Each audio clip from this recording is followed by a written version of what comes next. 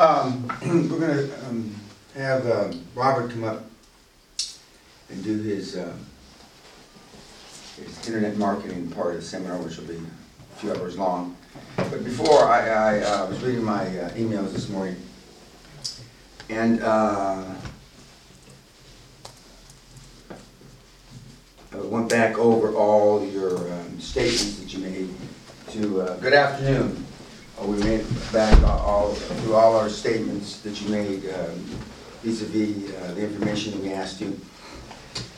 And I was trying to put in perspective how we can make the most out of the last 2 days, today and tomorrow. And again, I was going back and forth between emails as I was listening to the Facebook story on Bloomberg and how everybody's getting sued, class action suits, etc. And then I came to Bruce Whipple's email to me.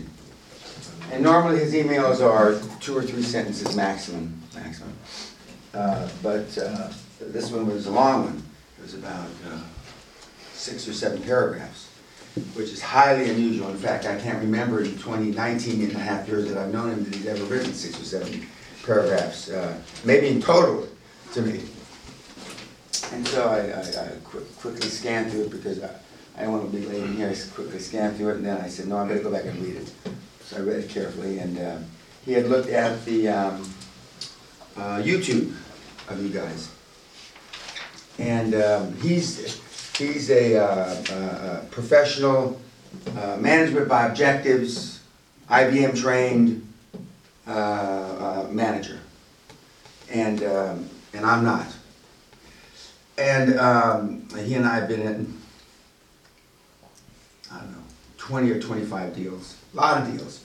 And normally when I send Whipple in, it's because when Whipple walks in the door to your establishment, it's because you're walking out the fucking door. So if I send Whipple to Romania, it's because one or all of you are going. Most likely all of you. But he does it very professionally. He would sit down and talk to Sip, the king of the gypsies. And he would sit down to all, and come back and he would do not a McKinsey report, but a fairly detailed report and what's wrong. And then at the bottom, and he would give me his assessment if it was able to be fixed. And he's right probably 99% of the time.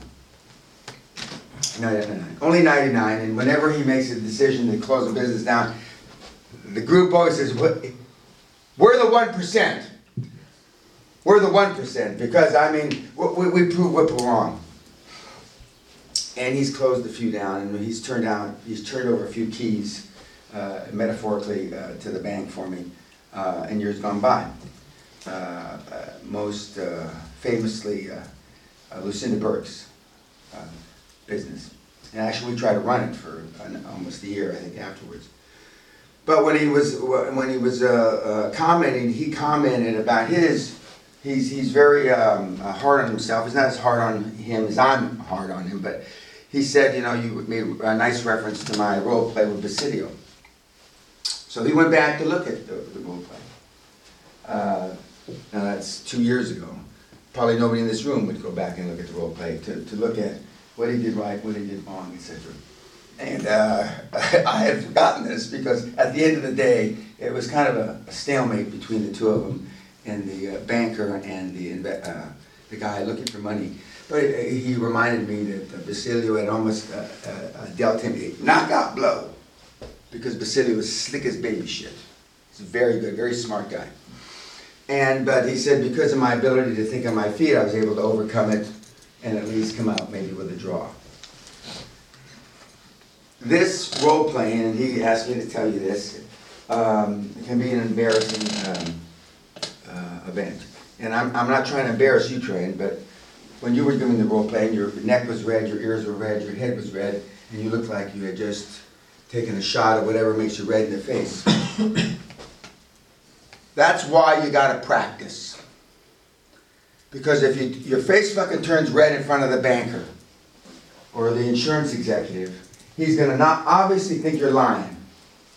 Or you're so fucking inexperienced, why should they ever entertain giving you a fucking 5 pennies.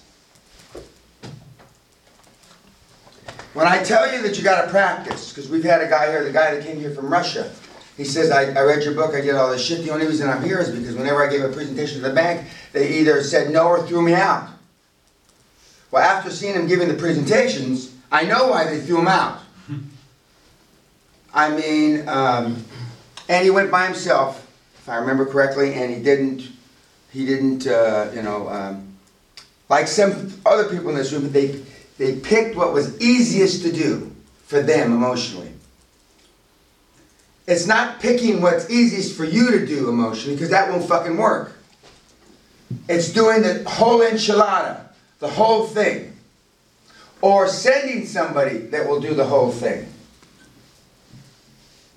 And for those of you that are in small communities and don't practice outside your communities like we've already suggested, then you blow your wad, you blow your chance. You got nobody to talk to. And all the local bankers, when you walk down the street, are laughing.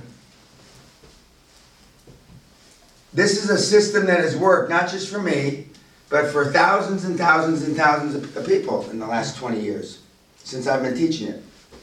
And Bruce says to wish you luck.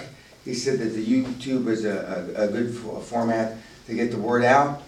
And he says, but make sure to tell them that just looking at this at the YouTube isn't going to make them better presenters.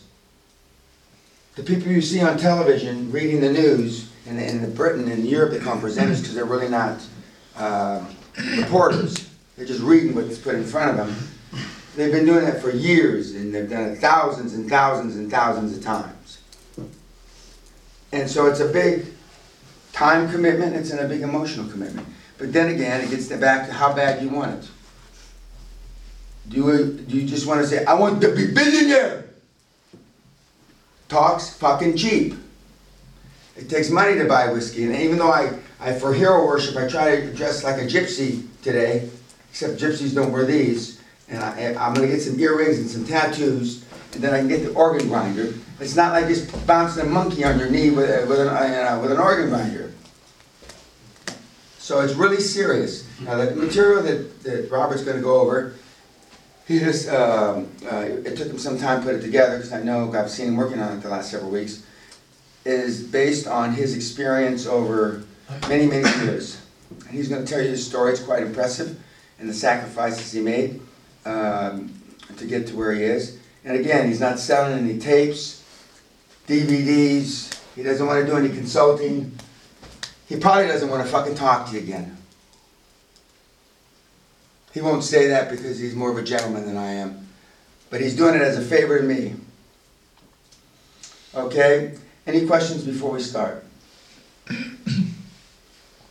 I was trying to find some pointed boots, shoes like you guys wear, but I don't have them. I could have worn my cowboy boots, my $4,000 or $5,000 cowboy boots, but hero worship. See? Okay, any questions? Okay.